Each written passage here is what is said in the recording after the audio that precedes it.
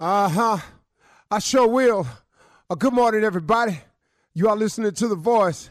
Come on, dig me now. One and only, Steve Harvey. Got a radio show.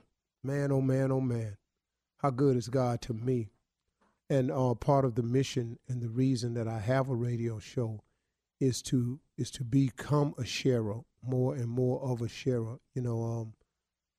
I used to hear my mother say it to me all the time, but God blesses you to become a blessing. And I think the more you understand that about yourself, I think the more blessings will flow your way. I think that once you understand the principle that, but it's kind of tied together with some other scriptures, and I'm not too knowledgeable about them, of course, as usual.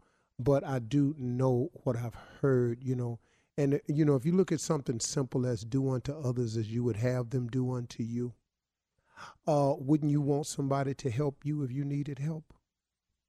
I just know how to get it down there to where I've been able to understand it. If there's a scripture similar that it says, do unto others as you would have them do unto you, or if that's, in a prayer, would not you want somebody to help you if you needed help? You've heard you reap what you sow. Do you understand that if you sow discord, that discord is going to come your way?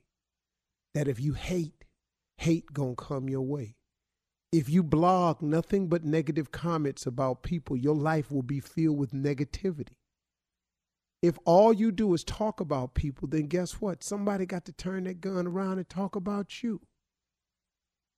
See, it just stands to reason. So what I've learned in my life and through all of the trials and tribulations that I've had is to take those lessons and share them with people in case you ain't heard it from somebody else.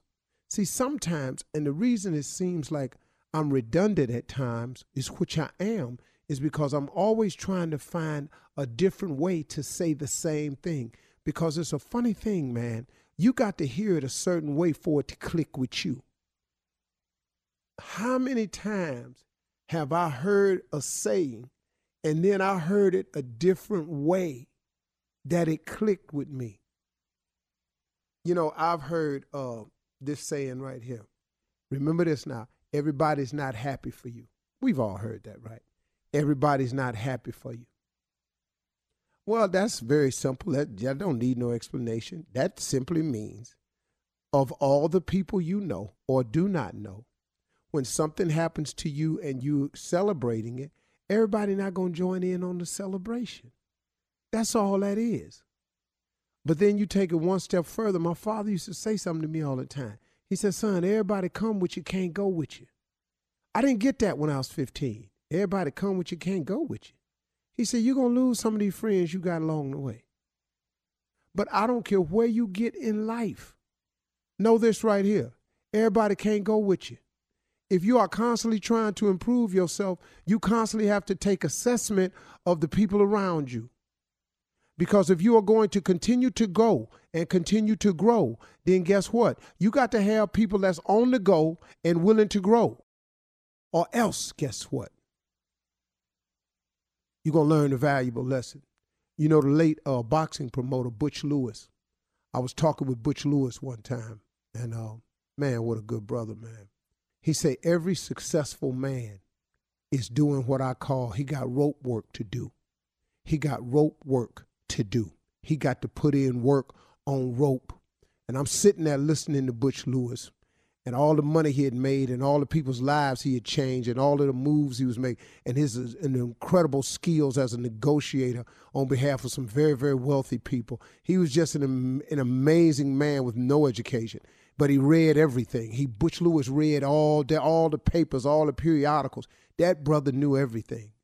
He said, you got to put in rope. And I was sitting there listening. He said, here's the analogy, little brother. He said, you are on rope. There's a thick rope. You have on no shirt. You have on some tattered clothes.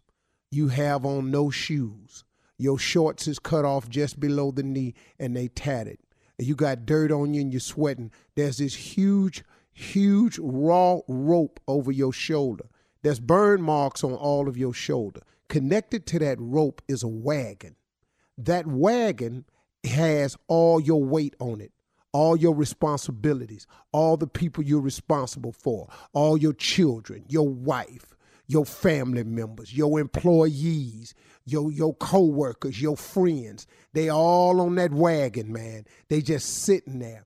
He's saying what you got to do is you got to pull that wagon up the hill. Now, only thing with it is can't nobody help you pull your wagon. You pull your wagon alone. He said, now, what you can do along the way of pulling your wagon is you can find yourself a good wife, a good woman. He's saying that what that woman does is she get down off the wagon. She fan you while you pull it. She put water on you while you pull it. She put stuff in your mouth while you pull it. She kick rocks out the way while you pull it. But she pulling for you. But she is equally as important as you are on the pull of the rope. He said, you hear me clearly now, young soldier. He said, nah, get this here. He said, it's people on your wagon that you're responsible for. But you want the people on your wagon to help you get your wagon to the top. So what you hope is that they got their foot hanging over the side, pushing.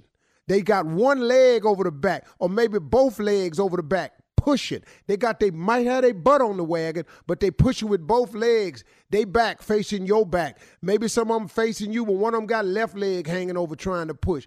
And you hope that all them people on the wagon you pulling is back there at least trying to help the wagon get to the top of the hill. Here go your problem though. Everybody ain't pushing. Everybody ain't pulling. Everybody ain't kicking rocks out the way. You got some people on your wagon that's just laying on the wagon, drinking lemonade, looking at you, talking about how long it's taking you to get your wagon up to the top, looking at you, talking about why this wagon's so slow. Then when you start picking up speed, they want you to pull harder, you to pull faster, you to pull more. Then they want you to throw what you done earned on the way up the hill back on the wagon so they can have more. But guess what? They ain't helping you get more. But they got a sense of entitlement that since you got more, they should have more. Everybody come with you, can't go with you. Sometimes you got to kick the people off the wagon that ain't pushing and pulling and say, hey, man, I'm sorry. I thought I could do this with you, and I thought you was going with me, but it's clear to me you ain't nothing but dead weight, and it ain't my responsibility to carry dead weight anymore. I have carried you as long as I have to carry you. You are no longer my responsibility. I'm responsible for my family, my wife, my children. I'm not responsible for you. You got to get off my wagon because I'm a man on rope. I'm on a mission, baby. I'm pulling.